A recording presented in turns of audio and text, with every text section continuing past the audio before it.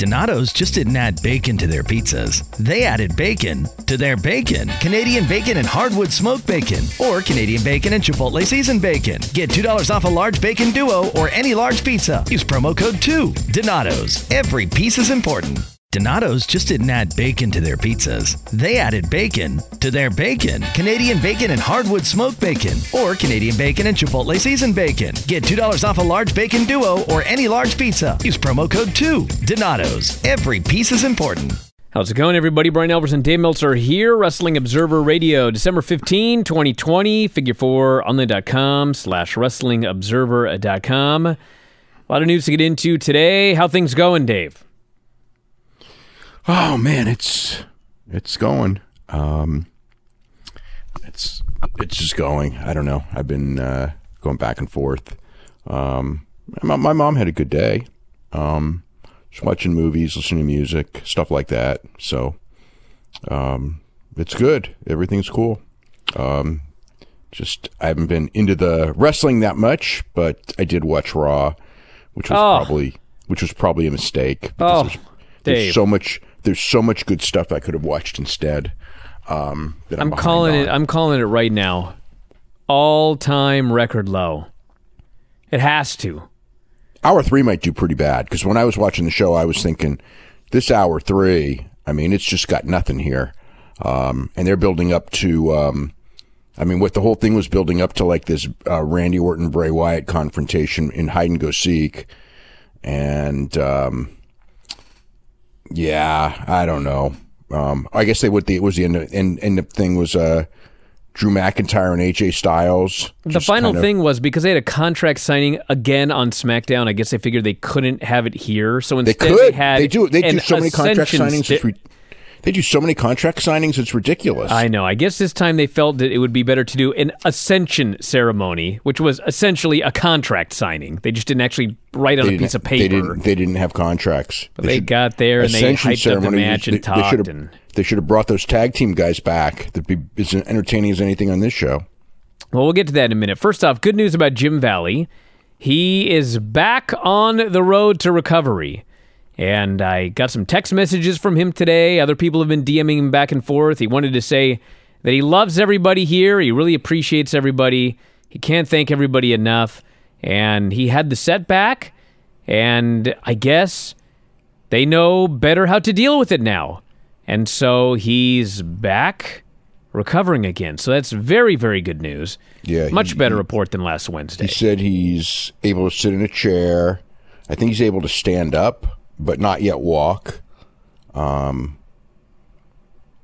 at least close to standing up.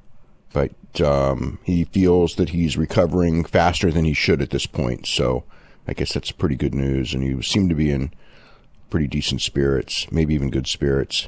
It's been tough. I mean, he's still got a lot wrong with him.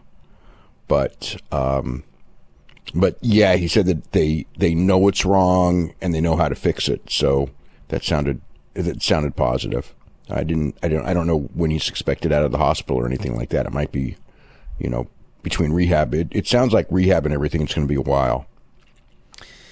We have not yet talked about the death of Zeus here on this show. Yeah. Yeah. I mean, it looks like he died from COVID. I mean, he was suffering from COVID, and then they found him dead a couple days back, and that's certainly not a good thing. He was 62 years old, which is not that old at all. And, he only had a handful of pro wrestling matches. I think he had a couple in WWE, maybe 3, I think, in WWE. He had SummerSlam, Survivor Series, and that No Holds Barred pay-per-view. Right. And he did one thing on Saturday Night's Main Event where they put him in those big boots to make him look like he was taller than Hulk Hogan, and they said he was 6'10".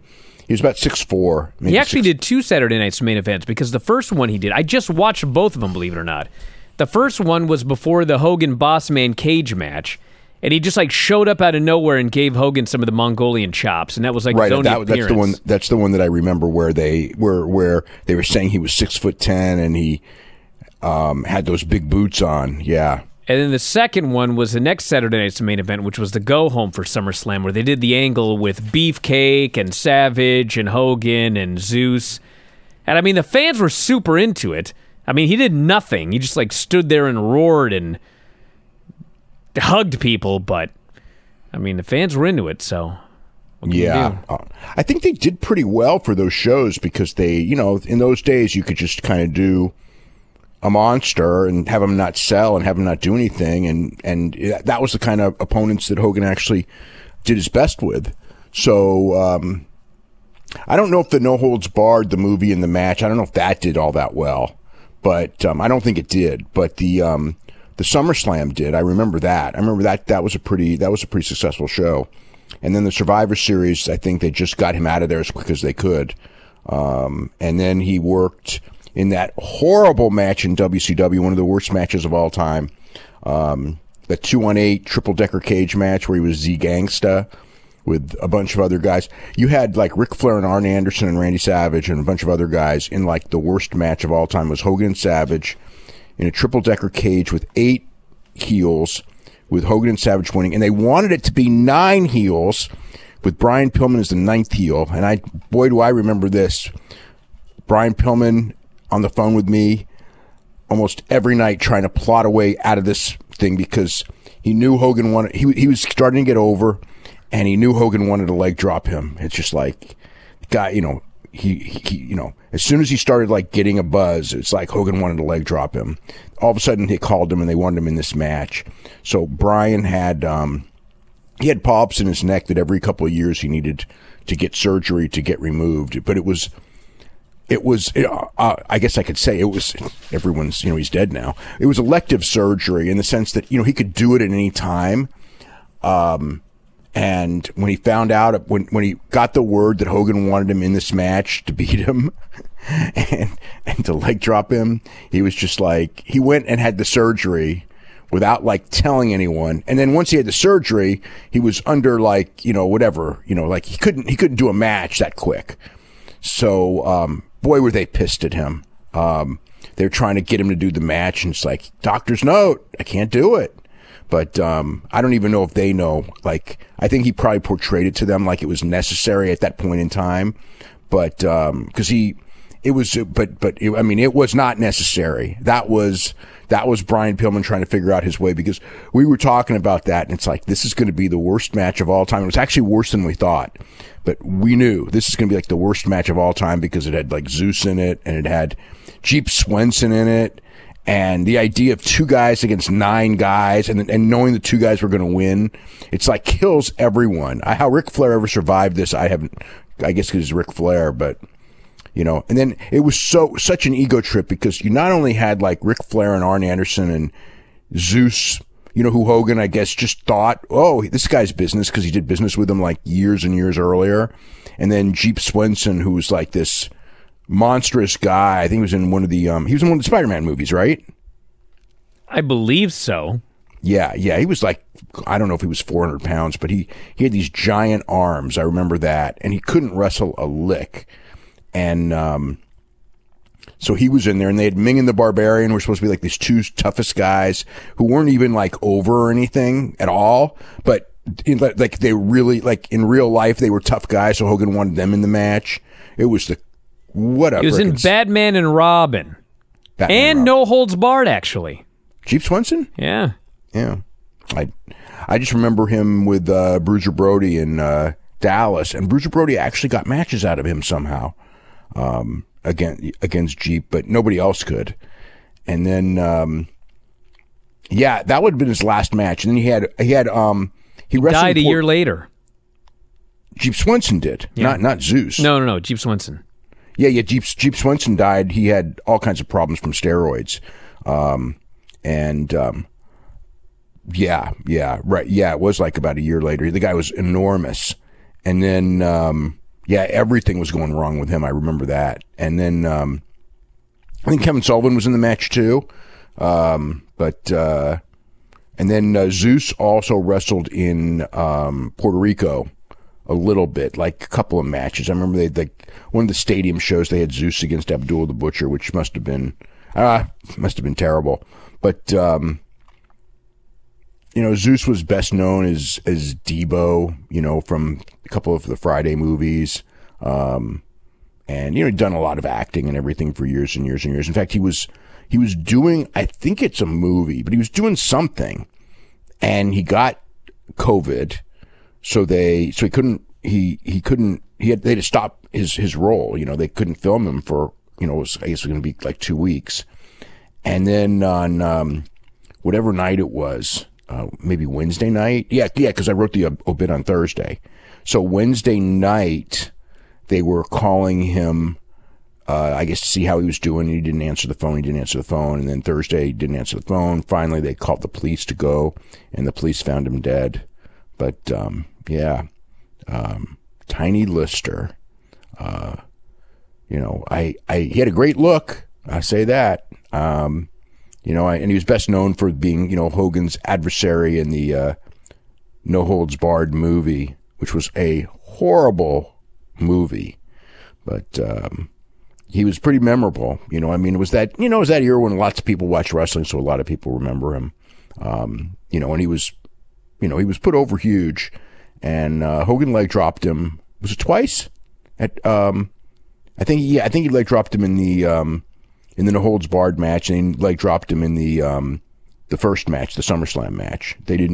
I had figured they would beat Savage, but they just didn't have faith in Zeus going forward, so they figured they would just beat him right away. And they never went with the Hogan Zeus singles match, which, in theory would have been the big money match, but they didn't trust it, and that's why you had Randy Savage in the match, because Randy Savage, could do almost all the wrestling on that tag team. All right, this coming Wednesday, we've got AEW and NXT, and surprisingly, this weekend, they actually had 4 matches announced for NXT, which I can't even remember the last time they had 4 matches. I only know a couple. I know Kyle O'Reilly and... We got O'Reilly versus Dunn, Gargano and Theory versus Kushida and Ruff, Rhea Ripley, right. Toni Storm, and Karrion Kross returns to action. Right, yeah, they did say Karrion Kross returning, yeah. Interesting. Pete Dunne and Kyle O'Reilly the winner. That match should be awesome. Right, the match should be awesome. The winner faces Finn Balor for the title on January 6th. Toni Storm and Rhea Ripley should be really good. The tag match should probably be all right. But they should do better. This is actually like I think that for AEW, this is the rating this week is really significant, because the last 2 weeks they were loaded up shows that were going to do well above average. The first one with the Omega Moxley match, and then the second one with Sting's first interview after his debut the week before, and Shaq also. So those were going to do real well. This one, Omega's wrestling Joey Janela. So they announced Sting today, so Sting is on the show.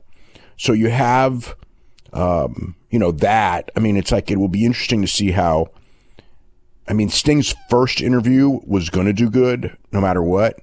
If his second interview does as good as his first interview, that's a really good sign. It probably won't be the case, because historically that's not what happens. But if they, if they do 0.4 or better, that would be, I would say, phenomenal, because it tells you that that's kind of their level. If they do 0.35 or better, it's good. Under 0.35 is, it's still okay. If it's under 0.3 or 0.31, I would say would be a big disappointment after the last 2 weeks. But we'll see where they're. This is a sign of where they're actually at for a normal show, and what we should be expecting going forward. So hopefully they've got a lot of buzz in the last 2 weeks, so we'll find out how much is staying power and how much is just, the hot shot thing. So, so that aspect is good. The rest of the card, we've got the Omega Janela match, no DQ. We got Cody Rhodes and Angelico. That's an interesting match, because Angelico's a real good mat wrestler. I'm kind of curious to see how that one fares out. They're completely different styles, so but they should be all right. They got that 7-on-7 tag match, which that'll be all action. You know, I mean, for sure. We got Hangman, Alex Reynolds, and John Silver versus Matt Hardy and Private Party. Well, that's a storyline match where Silver and Reynolds are trying to recruit Adam Page, and Matt Hardy's trying to turn on Private Party. You know that Matt Hardy and Chad Gable are doing the exact same gimmick? Kind of, I guess. Well, I mean, Chad Gable's not saying that he invented everything, but... he's also a loser, and his partner's a loser. Yes. I watched that SmackDown show, by the way. Atrocious. The finishes, the finish of the main event and the finish of the Sami Zayn match were atrocious. I don't know. I found Tonight Show worse than that one. I thought that show was... Tonight Show actually was worse because it felt like it was about 15 hours long, and there was just nothing of any value on the show. Well, not only that, but like on Tonight Show, it's like, I got to find out what the hell's going on with Lana now, because it's like they do all this, they put her over, and then they take her out of the match. I mean, what's that all? I mean, they spent weeks building this match to what? Have Asuka team with Mandy Rose or something? It was just weird. Well, anyway, we'll get back to that. Serena Deeb and Big Swole versus Ivelisse and Diamante. SCU versus Acclaimed. SCU Acclaimed is a big one because we'll see how it's the Acclaimed's first match on Dynamite, and they're going against, real good workers. So we'll see the level that these guys are. The Max Caster is a really good talker, but it is very much John Cena 2003. So, and he's got to differentiate himself from John Cena 2003, or people will say he's a knockoff of John Cena 2003. But these are another new guys that they're introducing on TV, which we've been doing a lot of. It'll be interesting to see if they get to beat SCU or not, because if they get to beat SCU, that says that they got big plans for them right away. If they lose, that means that they probably still are interested in them. I mean, I know they're interested in them. They just signed into a contract, but maybe not right away. And Jericho, MJF, Santana Ortiz, Sammy, Jake Hager, and Wardlow against Top Flight, Varsity Blondes, Brandon Cutler, and the Best Friends. Well, look, it's going to be all action. I know that. So, I mean, yeah, they both shows look good. I think that it'll be a big Wednesday.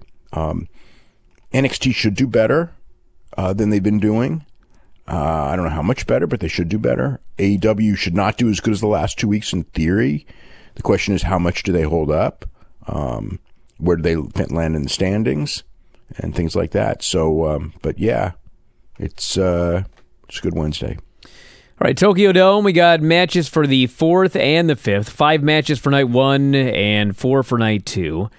The January 4th card, Naito and Kota Ibushi for both titles.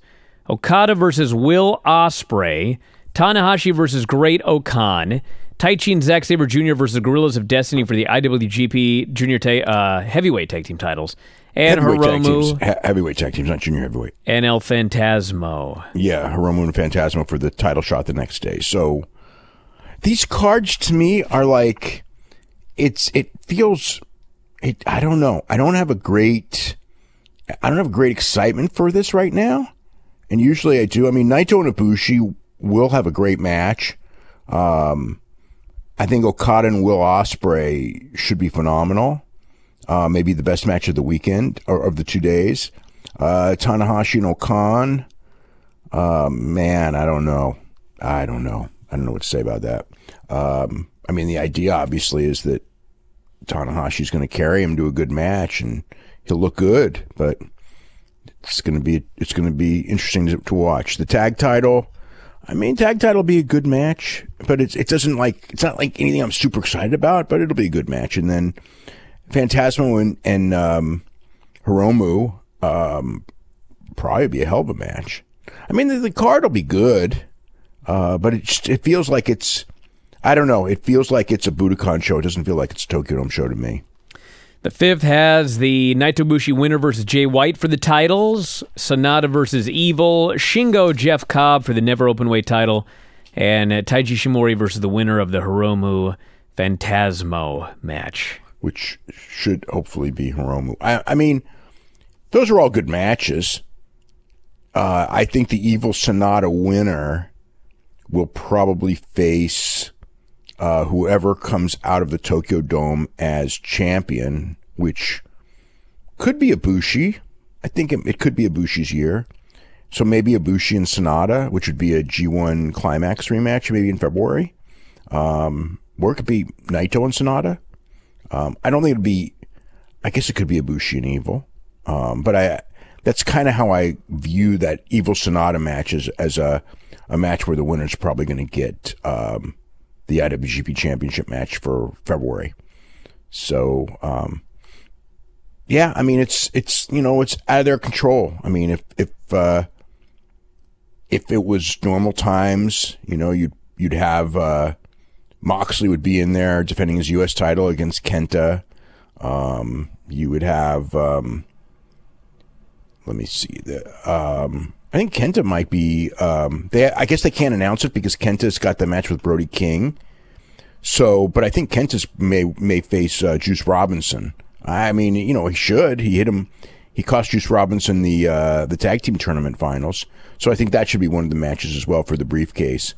But and there would be a chance you would have Jericho if the situation was different. I suppose there's a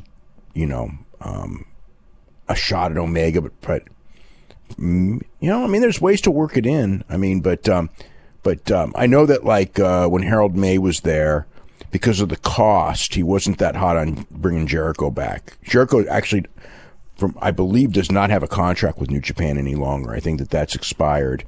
But with Harold gone, I know that there was renewed interest in Jericho. But it doesn't matter now because, he couldn't go. So, but that's something for down the line. I mean, maybe Dominion next year or something really big next year. But when this thing clears up, whenever that will be, and God knows when things will be better, because they're not better right now, that's for sure. All right, take us to these Tokyo Sports Awards. Okay, what do I got right here? Naito won Wrestler of the Year MVP, which I think everybody kind of knew that was exceedingly likely. I mean, it was almost like I didn't hear the actual voting, but I kind of didn't need to, because it's like the way these awards, it's very much based on, I mean, there's a lot of politics. I mean, it's got to be a foreigner. A Japanese. It can't be a foreigner. And it's almost, for like 10 straight years, it's been New Japan. And it's usually the IWGP champion. And Naito was the guy to unify the IWGP and Intercontinental, which was the biggest thing of the year. And even though he lost the title once, he won it back. So he was named MVP, which is the third time he's been named MVP. And it's a very short list of people in history that have had 3 MVP awards. The list is, I know Baba Inoki, Jumbo Tsuruta, Tenryu, Muto, and Tanahashi and Okada, I believe, are the only ones. I might have missed somebody that have 3 historically. So very select company. Then match of the year, Okada and Naito, January 5th, Tokyo Dome. I mean, I would have figured that's the most likely because it was the unification match, and it really was a hell of a match, and it's at the Tokyo Dome. All those things are beneficial. But the key is that was the unification match, and in their awards, that's going to weigh very heavily, because it's not always about, in fact, it's usually not the best match. I mean, some years it is, but it's more the most important match of the year. Sometimes it's about best match. I mean, it just kind of varies based on what matches were held during the year.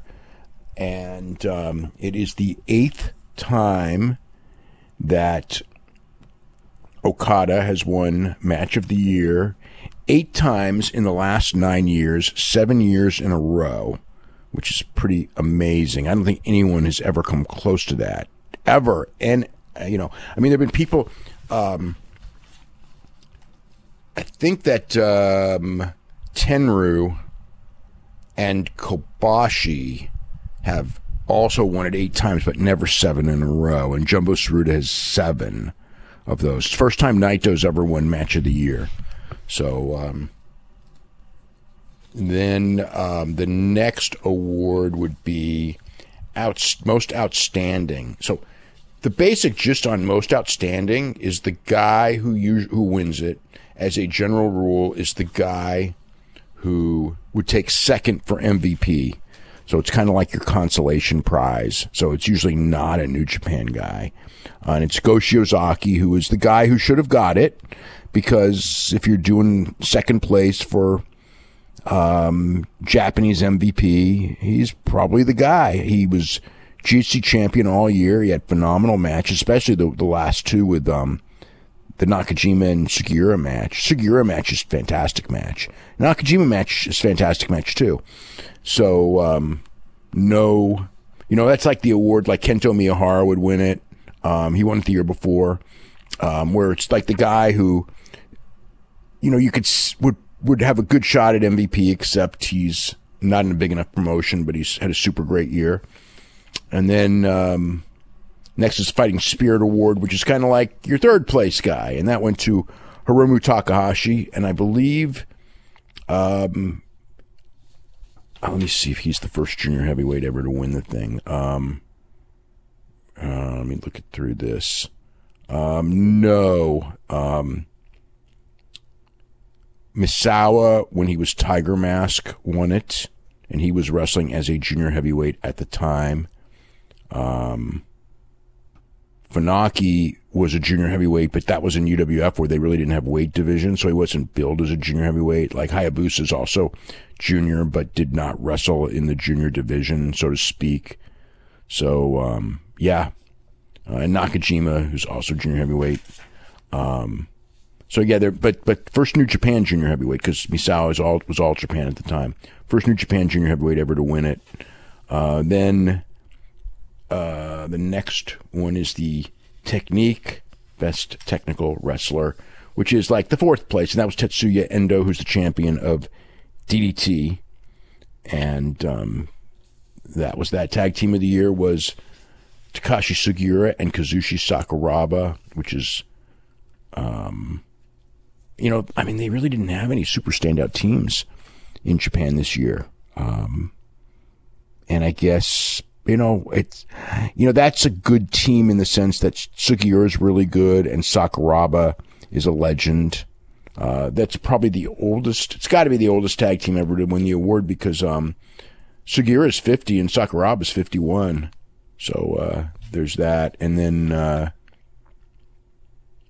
no Rookie of the Year this year. No idea why SB Kento didn't win. Well, I do know why, because it's political and they gave it to a Dragon Gate guy last year. So they did not even have one this year. And then Julia was the women's MVP, which everyone pretty much expected on that one as well. So that's the deal. They did not do any other, they usually do some other awards. For whatever reason, they did not do any special recognition award type thing. And so that's their awards for this year. All right, what's the updates from the Triple Mania show this weekend? Let's see. So LA Park did hurt his knee. He doesn't think it's serious, but Murder Clown, it was on the dive, and you could see it. He caught Murder Clown on the dive, and he just grabbed his knee. And LA Park is, what is he, like 50 something years old? I don't remember off the top of my head, but well into his 50s. He's got to be pushing 300 pounds, which is probably about 100 pounds more than needs to be, or certainly 80 pounds more than needs to be. He's doing dives, not all the time, but he still does them. And he's taking incredible bumps for, every bit of 25 to 30 years. So he's, the guy's body's got to be a wreck anyway. I mean, he's got everything. I mean, every bad, what's the word I'm looking for? Every bad sign that would lead you to knee problems, he's got like every one of them, you know, between the weight and the style and the amount of mileage on his body and everything like that, and the fact that he does everything that he can to get a good match. And, but in this case, yeah, he was catching, Murder Clown, who's got to also be like 300 pounds, who did a flip dive and nearly landed on his head. Park saved his life. And so Park's daughter's birthday was over the weekend, and he could not dance at her birthday party. Oh, man. So Murder Clown sent a message to L.A. Park's daughter and apologized to her saying it was all his fault, so hopefully he can be back. And then, so the Kenny Omega El Hijo del Vikingo thing. So he did an interview after the show, and this was not like, a lot of people saw the interview and thought like, oh, that's where they're going next for the title. And this is just Kenny Omega doing an interview and saying that's the guy he wants to wrestle next, because he saw him. And Vikingo didn't even wrestle on the show, but he did a couple of run-ins, and he, you know, he's fantastic. He really is. I mean, he's going to be a breakout superstar, I think.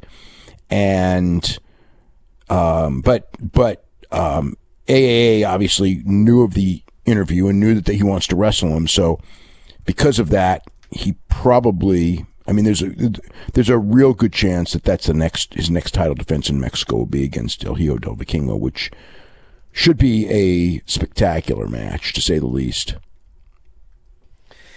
All right, and finally, before we go... Also, the interest, all the numbers for the show, I don't have TV rating numbers yet, but all the numbers as far as, you know, like Americans watching and things like that, way, way up. They did absolutely monster Facebook numbers. Not live. I mean, live was up, the highest that they've ever done, but it was up. I got the numbers here somewhere. It was about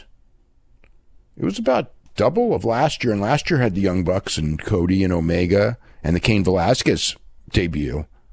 So that was pretty big, and it did just over double. That's live viewership. It did just over double, I believe, and it did more than double of the year before. The 2017 was real high, but it beat that by a substantial margin, by a good 30%. And as far as, so then like as of like a day later, it was at like 1.8 million views between Facebook and... Donato's just didn't add bacon to their pizzas. They added bacon to their bacon. It's Donato's new Bacon Duo pizzas. 2 pizzas, each with 2 kinds of bacon. Try the new Pepperoni Bacon Duo with pepperoni, Canadian bacon, and hardwood smoked bacon. And the Chipotle Bacon Duo with Canadian bacon and Chipotle seasoned bacon. Now get $2 off a large Bacon Duo or any large pizza. Use promo code 2. Donato's. Every piece is important. If you have thyroid eye disease and you can't get any shut-eye because you can't shut your eyes, it might be time to discover another treatment option. To learn more, visit treatmyted.com. That's treatmyted.com. Facebook and YouTube. And then they had to take it down because I presume the reason they took it down, based on what they put back up, is that there was issues with some of the music that was playing. So they put it up, but it's edited and all the ring entrances are gone. It's out there. And they have like the Omega matches out there. Do you watch the last 2 matches? That's actually the only big thing I've not watched so far. Oh, you should need to watch both of those matches. They're incredible in 2 different ways. But, yeah.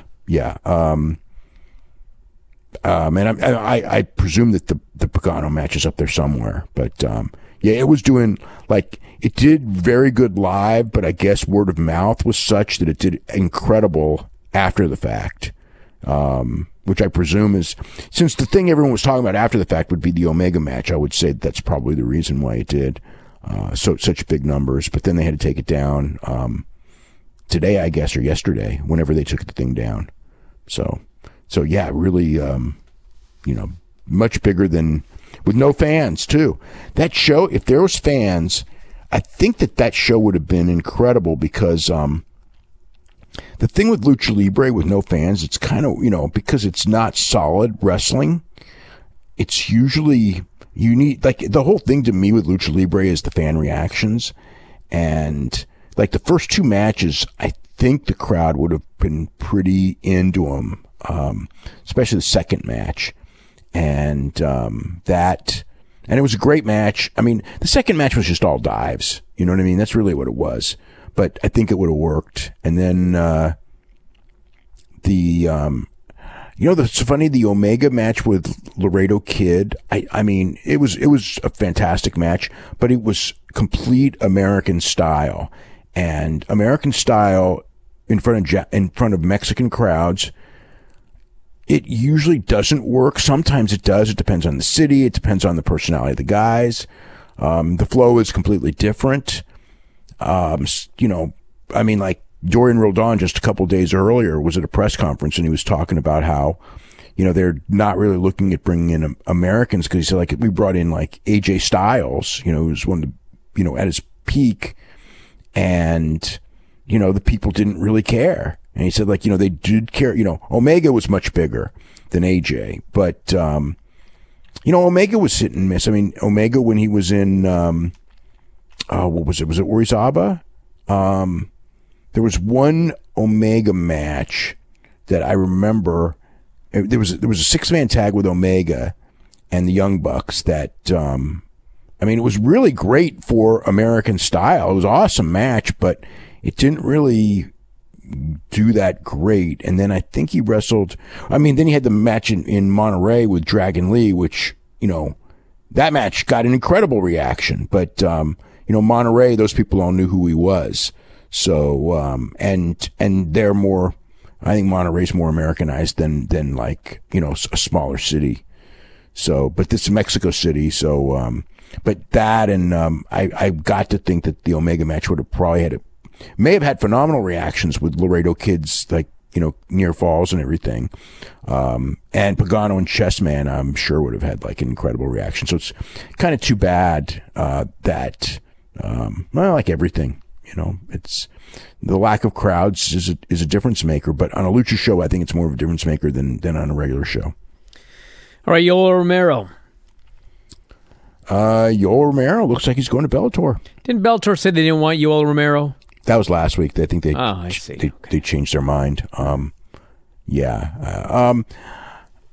can see they have a lot of good light heavyweights. But the thing is, like, Yoel Romero's 43 years old, but I guess that's what, Bellator's brought in a lot of older guys, and, so many of them, like Roy Nelson and Frank Mir, it's like they were just so past their primes. So they really didn't do anything. Or, Rampage. Although Rampage, they got some good fights with Rampage, before, and I guess that Rampage Vanderlei Silva fight in San Jose was pretty much, for what it was as good as it was going to be. I mean, it was actually quite exciting. But a lot of the Rampage stuff, he was slow and he was way out of shape and things like that. So, but yeah, Yoel's going to fight at 205, not 185. And I could see them doing a tournament. They have got, if you do an 8-man tournament, they got like Phil Davis, they got Vadim Nemkov, who's the champion, Ryan Bader, Lyoto Machida, Corey Anderson, who they just signed. They got, and what was the other? Rumble Johnson, who they just signed, and Yoel Romero. That's like it's an interesting tournament. I'm not saying they're going to do it, but when I look at those names, it's like, man, they could do it. It's just a question of, I guess the money It's, I mean, what the whole situation is. I mean, it's weird because it's like they're on like CBS Sports Network, and that's not like, it's not even rated. I mean, I don't even know what kind of numbers they're doing, but they're not going to be big.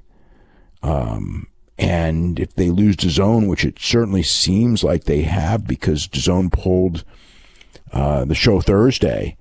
DAZN was scheduled to air it, and then the morning of the show they pulled it.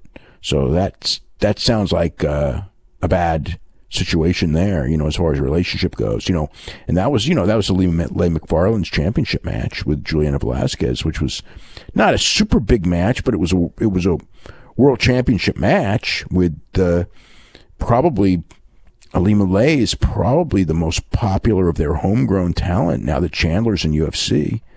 Maybe AJ McKee actually would probably be the most popular, Patricio Pitbull, but certainly from a women's standpoint of homegrown women's talent, she's by far the most popular. So, yeah. All right, this Raw show Monday night, an all-time low coming, I feel. There was one more thing that what was the other thing we were going to talk about? I don't know. If you remember, let me know. All right, Let's get going on this. Miz and Morrison are in the ring for this dirt sheet. Imagine opening up this show with this segment. And Miz is reading a children's book, The Nightmare Before TLC. This was bad. He's reading this dumb book, and he brings up AJ's name, and AJ appears in the ring, and then Morrison appears as a Scottish warrior playing Drew McIntyre, and they pantomime this wrestling match, which I'll say, even in slow motion, it was better than Billy Kay on SmackDown, but it was still a comedy. Oh, God. Comedy segment. Oh, it was, I mean, I will say, I thought John Morrison as Drew McIntyre was pretty funny. So, but Miz reading that book just, I mean, Miz is a great talker. It just was one of those ideas that like he couldn't save. And, so like, yeah, I think that's pretty much what the situation Morrison killed AJ with his sword or vice versa. Anyway, somehow this book ends. No, AJ killed Morrison.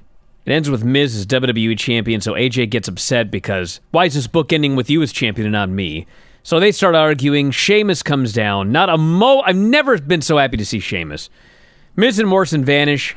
Sheamus cuts a promo on AJ, and long story short, Sheamus and him getting a brawl. AJ throws a tree at him. Christmas tree. So we're in barbed wire Christmas tree territory, but even TNA had a tree made out of barbed wire. I could not possibly care less about this. And then they actually have the match. That match was really underwhelming. I mean, like, dude, that match was, I mean, for those two guys, I was like, when are you guys going to turn it on?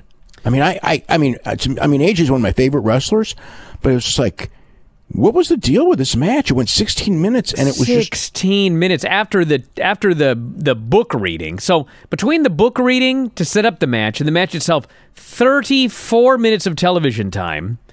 I have no idea how he stayed awake. Yeah, but I mean, on paper, if I was running the show, and I had AJ Styles and Sheamus, and I went with 16 minutes, I would go like, that's not too long. I would say that's going to be a hell of a match. I mean, it wasn't. You would have been wrong. I'd have been wrong, but I would have, I mean, like, I wouldn't look at that on paper and go, okay, that's too ambitious. I would think that's fine. They have a 16-minute match. Nothing happens. Almost stares down Sheamus multiple times. Well, the one thing, they go to the commercial where they're about to go out and they come back, and it's like that same thing every time. Every week. It's like there's this really exciting thing. They come back. They never tell you what happens, and they're just in a match, and everything's forgotten. So finally, Sheamus goes to the middle rope for a white noise. AJ slips behind, clips his knee, cradles him, pins him. All I know is after 34 minutes, if the idea was to get me excited to see AJ get a title match at TLC, this absolutely failed. Agreed. I didn't think that anything was the right. It just wasn't exciting. Yeah, it didn't like when it was over. You didn't in no way. I mean, it's like he snuck over. I mean, the mentality is he screwed over Drew McIntyre's friend. So that's the heat. but I didn't feel it at all. Actually, that wasn't. The heat was supposed to be afterwards when they tied him upside down by his legs and hit him with a chair multiple times. And they beat on this dude forever, and there's no Drew McIntyre. Well, that's part of the deal. What kind of a friend is this guy? He never saves him. So, the day's going to come when Sheamus turns on Drew, and I'm supposed to feel sympathy for Sheamus after his fucking friend never came to not one time has his friend come to save him. This guy was hanging upside down by his feet, getting beaten on with a chair. He hit him right in the groin with one of those chair shots, too. Brutal. Like some of those chair shots, it was like, whew, I don't know. The Hurt Business bullies some dude backstage. Lashley pours milk on him. Sarah asks him about Matt Riddle. So Bobby Lashley poured like this entire, it wasn't like just a little bit of milk. It was like a gallon of milk. And Bobby Lashley, like the Hurt Business, they're all dressed in their really nice suits. Bobby gets milk all over his suit. So that thing backfired on him big time. Trying to, the other guy's drenched in milk, but Bobby's suit is all covered in milk. It's got to be, he kept a straight face, but he must have been, I just could imagine, just like this really nice looking suit. And I poured milk all over it to do this stupid angle. That's like one of those, the bully angle that like, I don't know. Could have like had less milk and it only landed on the one guy, but there's so much milk in that carton that it just like went everywhere. MVP says Riddle's a great athlete, but he's no MVP. Tonight he's going to teach him some respect. Then he goes, Sarah, let me teach you something about journalism. You should have been asking us about this match that we're going to have, this 6-man here tonight. He asks a question, he answers his own question, and in fact, did a better job here than Sarah did. This led to the 6-person. Well, actually, New Day and Jeff Hardy are warming up backstage, and Riddle shows up, and he thinks that tonight Jeff Hardy should team up with the New Day and Bro E.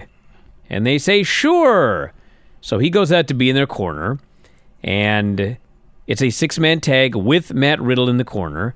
This match was better than the opener. At least there was a bunch of action. I thought this was a good match. A lot of action here. Lashley runs wild, kills everybody. Cedric tries to pin Jeff multiple times. Lashley gets a blind tag. Jeff goes up top. Cedric crotches him. Lashley puts Jeff Hardy in the hurt lock and submits him. Bobby Lashley, the most protected man in WWE. One of the most, for sure. Yeah. So Lana is backstage with Asuka, and she says, maybe we can win the tag titles. I'm like, dude, you beat him 2 times straight in tag team matches, non-title matches. Of course you could win. So she's all scared of Nia in a singles match, and Asuka gives her this big pep talk, and Asuka says that Lana is the bravest person she knows. Very skeptical. So they have a match. It's very quick. They're on the middle rope. Lana slips behind, kicks Nia's knee out, and then she lays on top of her and pins her. Shayna attacks Asuka backstage. Lana is distracted. Nia attacks her, and then Shayna and Nia double team Lana. They stomp on her elbow. They stomp on her leg. They stomp on her knee. They kill her. Nia Jax gives her 2 leg drops to the knee. We learn that she is out of the pay-per-view on Sunday. Man, I don't understand this creative at all. But I guess that wouldn't be the first time. Well, all of that work on this dumb storyline, and as dumb as it is, there's exactly one logical ending, and that is Lana putting Nia through a table at the pay-per-view. Maybe she'll come back and do that. Well, she's out of the match. They've already announced that Asuka's got to get a new partner. No, but she can come back and do a run-in at the end of the match. Well, if that's the case, why are you pushing Lana so hard if you actually don't really want her to be one half of the tag team champions? Which are meaningless, by the way. It doesn't matter. Oh, I don't think that they're going to get the belts because I think that Ruby Riott and Liv Morgan are being groomed for title shots at Baszler and Nia. So, but whatever. It doesn't matter. That's the thing with all this. It doesn't. It's like you can do whatever you want because it doesn't matter. It's not like and things like this, like taking Lana out of the pay-per-view, it doesn't matter. It doesn't matter. You're teaching everybody that watching a storyline for 10 straight weeks putting her through the table 11 times. Well, she did. It doesn't matter. Well, she got her win. She got a fluke pin over Nia. That's her big win in a nothing match on television that went 2 minutes. Who the fuck knows? I mean, sometimes that's the deal. I mean, whenever I hear about like matches and everything, like I go, when are they doing this match on the pay-per-view? And it's like, well, it's listed for the pay-per-view, but what's going to happen half the time is like that Street Profits match with Rude and Ziggler. It's like they're going to come and they're going to have TV and they're going to go, what do we got on TV this week? Well, we put this one on, because they got no ideas for TV. I mean, it's, for whatever. They're real lucky right now that they're in this situation where they've trained the audience that it doesn't matter. So the audience is I don't say the audience is fine that it doesn't matter, because they're probably not. But enough Actually, of the audience. There's a large percentage of the audience that is absolutely fine with nothing mattering. I hear from them all the time. Now, I'm sure there's some that don't like it, and you're slowly going to run those people off. But they've got a pretty stable audience of people that they don't care. That's what they say every year. And then the next year's stable audience is a lot lower than the year before. Well, that's what I said. You're going to slowly run off the ones that still do care. There's a lot of reasons for that, but yeah. I mean, the booking now is. I mean, I don't know. I mean, like SmackDown was doing pretty good until a couple weeks ago. Raw's been a struggle. SmackDown was only doing good because it had Bayley and Sasha as a tag team, who they broke up and feuded as quickly as possible and blew off, and now they're just doing completely meaningless things. The Mysterio family, they turned them heels, and now they haven't been on TV. Well, they're not really heels, but they just booked them as heels. I don't know. Yeah. And literally all you've got left now is Roman Reigns and Jey Uso. And Roman isn't even feud. I guess he's feuding with Kevin Owens. But that's it. That's all you've got on SmackDown now. Yeah. They were up, though. SmackDown was up this week. But, yeah, I can't make heads or tails out of the Lana thing. It makes no sense at all to me to spend all this time building her up and then pulling her from the match on the go-home show. Maybe, who knows? Maybe it's, I mean, I'm sure it's like part of some idea, but I don't know. Well, every idea they've come up with so far has sucked, so I can only imagine what this idea would be. Elias is in the ring with his new buddy Jackson Riker. He explains, I was electrocuted. I had a vision of Jackson Riker. Boy, did you listen to that one? I was thinking, like, if you're electrocuted, okay? Like, I've been, like, on the verge of death, as you know, okay? And I swear to God, when he said that, all I could think of is, if I'm on the verge of death, the last thing I am thinking of is Jackson Riker. I mean, I couldn't even come up with literally anything in the world like that I would think of less than Jackson Riker. I mean, you're on your deathbed and you're thinking about like some dude with this that makes stupid tweets. I mean, not even that. I mean, it's like, but whatever. It's how they put the storyline together with Jackson Riker, who got to throw around Grand Metalik, who's like got more talent in his pinky than Jackson Riker has his entire body. But there you go. Well, first Riker says Elias's music has changed him. Drifter's going to sing a song to Lana, but Truth hits the ring. I don't want to interrupt you, he says. I'm going to apologize for interrupting you. So is like Elias now like chasing after Lana? I think it was just because she just got injured. I don't think we should read anything to that. All the 24/7 geeks hit the ring. Riker starts killing dudes. And then that's just it. Elias never plays a song. This was when I was sure that they were determined to turn this 18-49 over to AEW.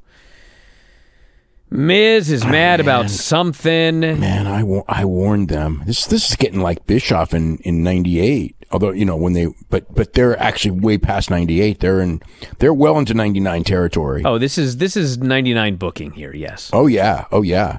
But it's like you watch it and it's just like, God damn, you know, it's like, I don't know. What a deal. I mean, it's like they've got to know better. No. Are you kidding me? It's been 3 years of this. Let's see, what is it? 2020? 2.5 years of this. Of just off the rails, nonsensical, preposterous booking. If they knew better, it would be better by now. It gets better during the show. So Miz and Morrison are upset about something, and Keith Lee shows up. He says, I've got a coin. I won't tell you where I got it. Is that an inside joke I don't get? He flips the coin. Probably. I have no idea what the joke is. They both call heads. It lands heads. He says, you both win. So they both call heads. What was the point of even flipping the coin? I don't know. But anyway, somehow this led to a match immediately. Like, he flips the coin and the announcers go, that match is next. It's like, wow, they shot an angle for a match that they already knew was next. Okay, whatever. So it's Keith Lee versus Miz and Morrison. This match was really bad, wasn't it? Keith and Morrison are trying to have a karate battle. I mean, have we learned nothing from Miz and Morrison handicap matches? This is the beginning of the plunge for this show, by the way. So they do their spots, and then finally, Keith makes a comeback, but Miz clips his leg. They both lay on him, and they pin Keith Lee. What was that? Well, I guess they got to keep him strong because they're the ones being focused on for the AJ and Drew thing. I love how you say they have to keep them strong. They have done everything but keep Miz and Morrison strong. Well, so they give them one match over Keith Lee, one win when they both lay on the guy. That's now all of a sudden they're rehabbed. Well, they had to come up with something. And I guess Keith Lee was in the wrong place at the wrong time. Maybe there's something would be forward thinking where, let's see, we got TLC and we need Miz and Morrison out there. So let's keep them strong for 4 weeks leading up to it. Yeah, right. Strong for 4 weeks. Bray comes out to give us a tour of the Thunderdome with his puppets. And by the way, I thought, you know, like I mean, Bray Wyatt is very creative and all that, but this segment was terrible. I think this was the worst segment in the whole show. Was that freaking thing with Bray Wyatt, and it's like, I think that one of the reasons is because it's like Bray Wyatt is supposed to be a babyface. He comes out there and you can hear everyone cheer for him because that's what they're supposed to do. And I just watch this and go like, this is like not a babyface whatsoever. He's out there running down Randy Orton, and he's telling these stupid jokes, and the puppets laugh. They show all these people in the Thunderdome screams laughing. Like, come on. And finally, Randy shows up on the big screen. He's supposed to be a heel. He says, when the Fiend showed up, he was outmaneuvered.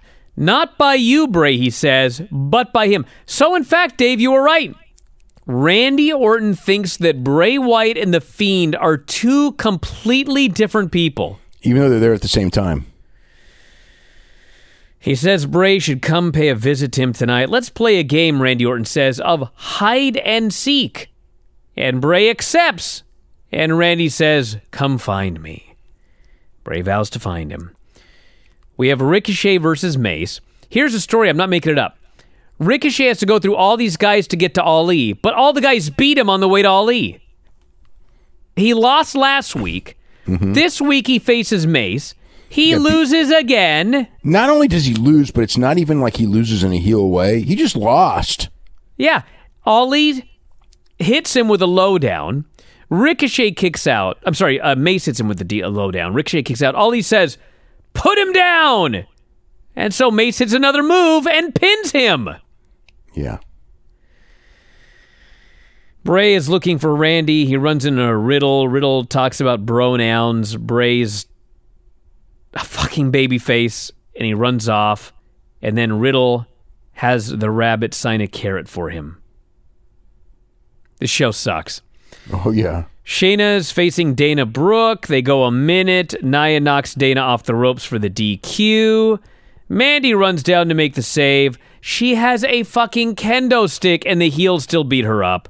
And finally, Asuka runs down, so it is 3-on-2 advantage baby faces, and they finally run off the two heels. Truth is doing a promo, talking to Huskus. Bray finds them. We have stupid comedy. Bray runs off to play hide and seek. He's still looking around backstage. He finds a rocking chair. Like an idiot, he sits in it. Randy shows up, beats his ass.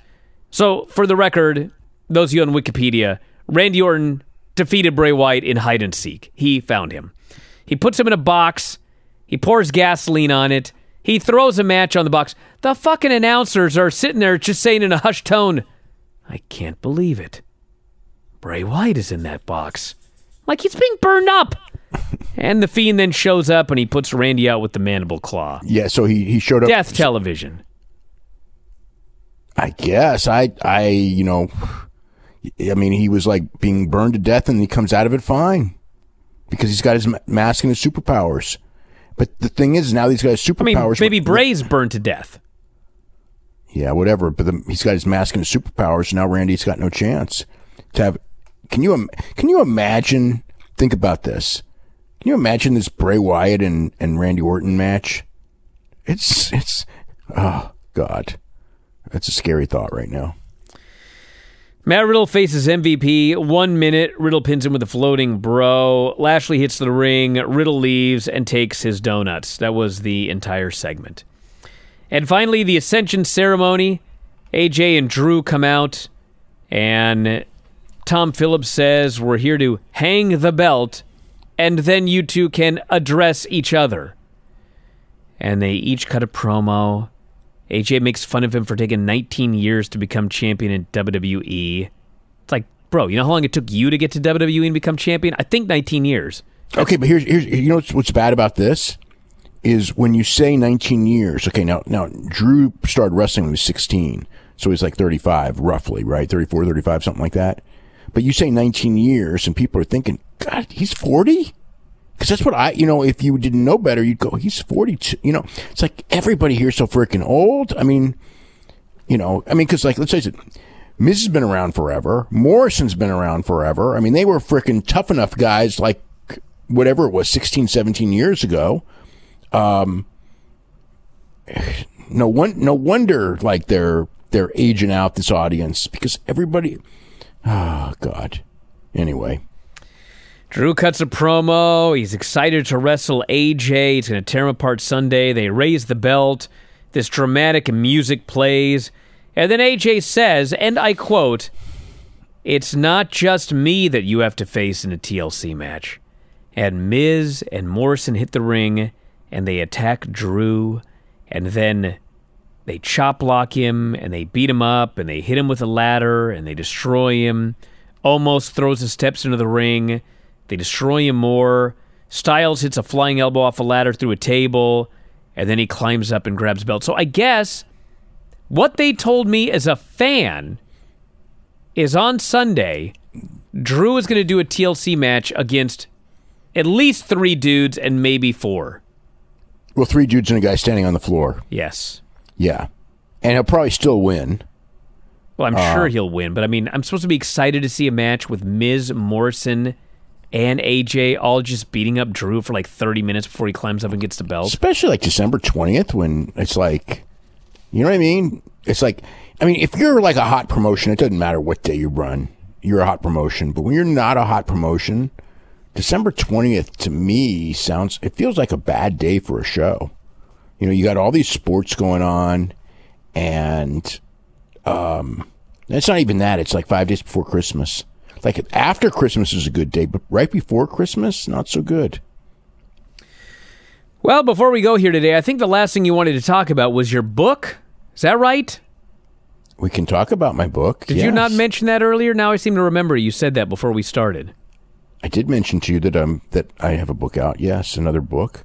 Yeah, so it's the 1993 yearbook is out. You can go to www.wrestlingobserverbook.com on Amazon and everything, and it covers everything that was in the Observer, 377 pages of Observer stuff from that year, but the stories in, put down together. It's really a good format because you see from like start to finish of like how each story develops over the course of the year. Like in this one, it'll include Hulk Hogan, winning the championship at WrestleMania, and then setting up the big angle for the match with Bret Hart. The match never happens. He loses to Yokozuna and quits the promotion.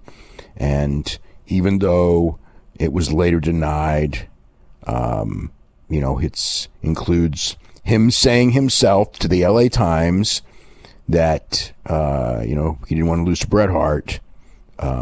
He wanted to, he didn't see it. So that's what he did. And then he quit the promotion. He actually quit the promotion before he lost to Yokozuna. That was his way of dropping the belt on the way out. And There's Andre the Giant history bio, Kerry Von Erich history bio, which is a great story. Eddie Gilbert, the birth of UFC, birth of Pancras, all the, U.S. wrestling was not so strong. WCW, in fact, was horrible business-wise that year. But ECW was starting up, Pancras starting up, Michinoku Pro starting up. Just a lot of new stuff. It's Sid Vicious, Arn Anderson in the UK. That brawl, detailed blow by blow on that brawl, as a matter of fact. And just a ton of stuff. It was a very interesting year. WrestlingObserverBook.com. Yes, or Amazon.com. Yeah, head to Amazon.com, everybody. And actually, I don't see the new one up yet, but the 97 one is there. And it is available, everybody, for those of you that have Kindle Unlimited. You can actually read it for free on Both Kindle books. Unlimited. Both books are like that, I think. Oh, there you go. So check that out if you've got that. And that's it. We got a lot of stuff up on the front page. We had 1 million shows this weekend. New back issue of The Observer tomorrow. New Observer up on Thursday. Maybe. And, of course, well, maybe. And, of course, the latest Observer is up as well, so check those out. Well, latest Observer's latest Observer's got a lot. Yeah, I make no promises for this week because everything's way out of my control, and there's a lot going on. There's a lot of writing I need to do that I haven't done. And who knows what's going to happen the next couple of days as well. All right, but, I could see a weak rating. I definitely could see a weak rating tomorrow for this show. Well, we'll have that up for an exciting tomorrow afternoon on my Twitter timeline, everybody, so check it out. And that's it. We'll talk to you again after a while. Donato's just didn't add bacon to their pizzas. They added bacon to their bacon. Canadian bacon and hardwood smoked bacon. Or Canadian bacon and Chipotle seasoned bacon. Get $2 off a large bacon duo or any large pizza. Use promo code 2. Donato's. Every piece is important. Donato's just didn't add bacon to their pizzas. They added bacon to their bacon. Canadian bacon and hardwood smoked bacon. Or Canadian bacon and Chipotle seasoned bacon. Get $2 off a large bacon duo or any large pizza. Use promo code 2. Donato's. Every piece is important.